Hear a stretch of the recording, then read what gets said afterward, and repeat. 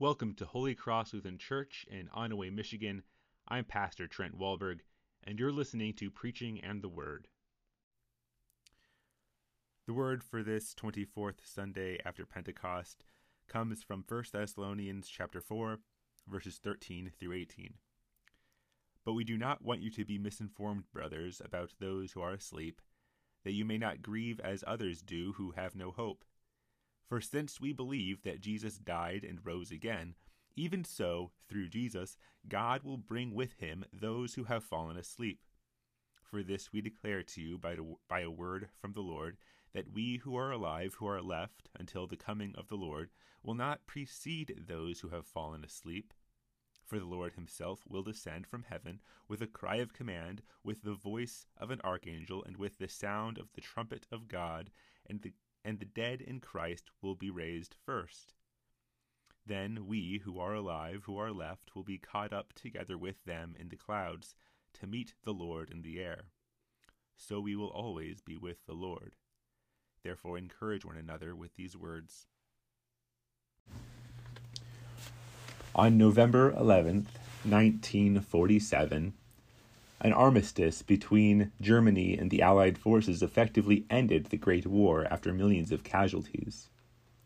For the first time in more than 4 years, all was silent on the Western Front. The gunfire had ceased, and the war officially ended less than a year later when the Treaty of Versailles was signed. On the first anniversary of the armistice, President Woodrow Wilson declared that the armistice would be celebrated with 2 minutes of silence on the 11th hour of the 11th day in the 11th month. Today, this holiday is called Veterans Day. 11 is often associated with the end. Well, it's just before the end. Something that happens in the 11th hour, as the expression says, is just in the nick of time. It's just before the end. After the atomic bombing of Hiroshima and Nagasaki, a group of atomic scientists from Chicago came up with what they called the doomsday clock. It sounds pretty ominous, but it's this sort of theoretical clock which inches back and forth within the 11th hour to midnight as a symbolic representation of the likelihood for some man-made global catastrophe. When it was first released in 1947, it was set to 7 minutes till midnight. The furthest it has ever been from midnight was 17 minutes in 1991, and the closest it has ever been is actually right now, at 90 seconds till midnight. To be clear, the doomsday clock doesn't really mean a whole lot. The group of scientists who set the time don't have any secret window into the future, but it does illustrate the general sentiment that the end is at hand. We are in the 11th hour. I don't say this to alarm you. It's nothing new, as I always say. We have been in the 11th hour long before 1947. In fact, we have been in the end times ever since Jesus ascended into heaven and promised that he would come again. The church in Thessaloniki, to whom Paul wrote his letter, expected for Jesus to return soon, within their own lifetimes. Their congregation was under extreme persecution, and several of them had been martyred for their faith. And so there was this question going around about what would happen to those who had died when Jesus does return.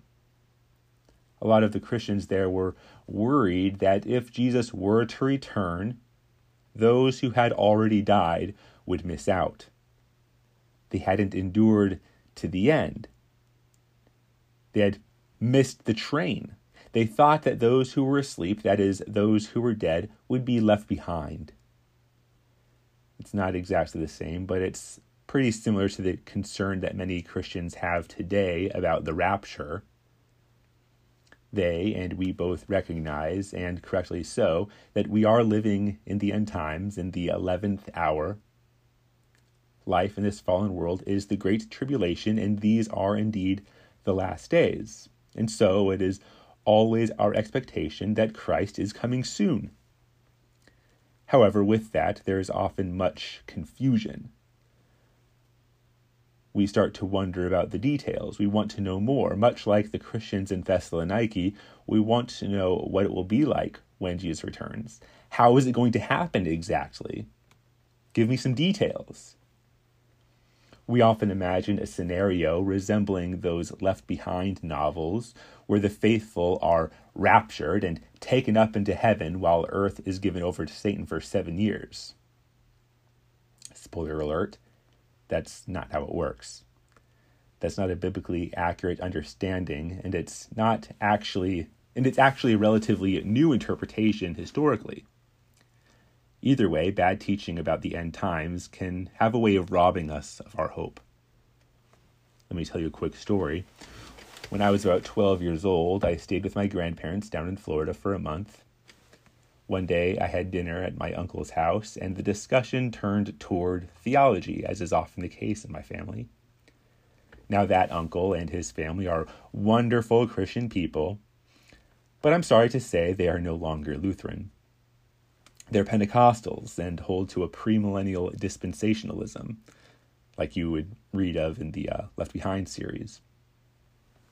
At the dinner table, we were talking about the end times, and I was learning a whole lot about the mark of the beast being a microchip implanted, and the Antichrist, and the rapture, and monsters, and beasts, and all these other things, and frankly, I was starting to feel a little anxious about it. I was being misinformed, and that robbed me of hope. It was troubling to me. That night, as I lay in bed, apocalyptic scenes filled my head. War, famine, bloodshed, terrifying beasts coming out of the sea, inescapable terror all around. The devil had his way with the world. Would I be damned if I couldn't avoid this microchip implant? What if no one warned me and I received the mark of the beast without knowing? Could I be left behind? This was all new information to me, or I should say misinformation, and I began sobbing as I lay in bed and prayed earnestly that God would spare me from that fate. Evidently, I was crying loudly enough that my grandpa heard me and came to check on me. He sat down next to me and asked what was wrong. So I told him, and he just gently assured me not to worry. He pointed me to God's promises that he would protect his people and that the devil could not harm me. I'm a baptized child of God. I honestly don't remember exactly what he said, but I felt better. I think he gave me a hug. My grandpa really had a pastor's heart. St. Paul had a pastor's heart. He didn't want the Christians in Thessaloniki to be misinformed about those who were asleep. He strove to correct their theological misconceptions because he didn't want them to grieve as those who have no hope. Whatever my grandpa said to me, I was encouraged to trust in Christ, to trust that Jesus would make me ready. He had won for me salvation. And no one, no power or depth or principality or the devil or man or anything could take that from me. Likewise, St. Paul encouraged the Thessalonians, "For since we believe that Jesus died and rose again, even so, through Jesus, God will bring with him those who have fallen asleep." That's the bottom line. Christ has been raised from the dead, and we who have died with Christ will also be raised with him. That fact alone ought to give us peace and comfort in the face of persecution and death and evil in these last days. Paul cleared up misunderstandings that those who have died before Jesus comes again will somehow be left behind.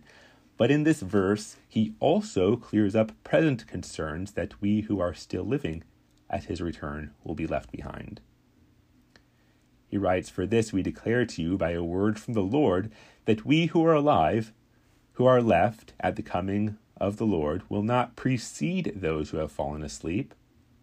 That is to say, those who are alive when Jesus returns will not cut in line.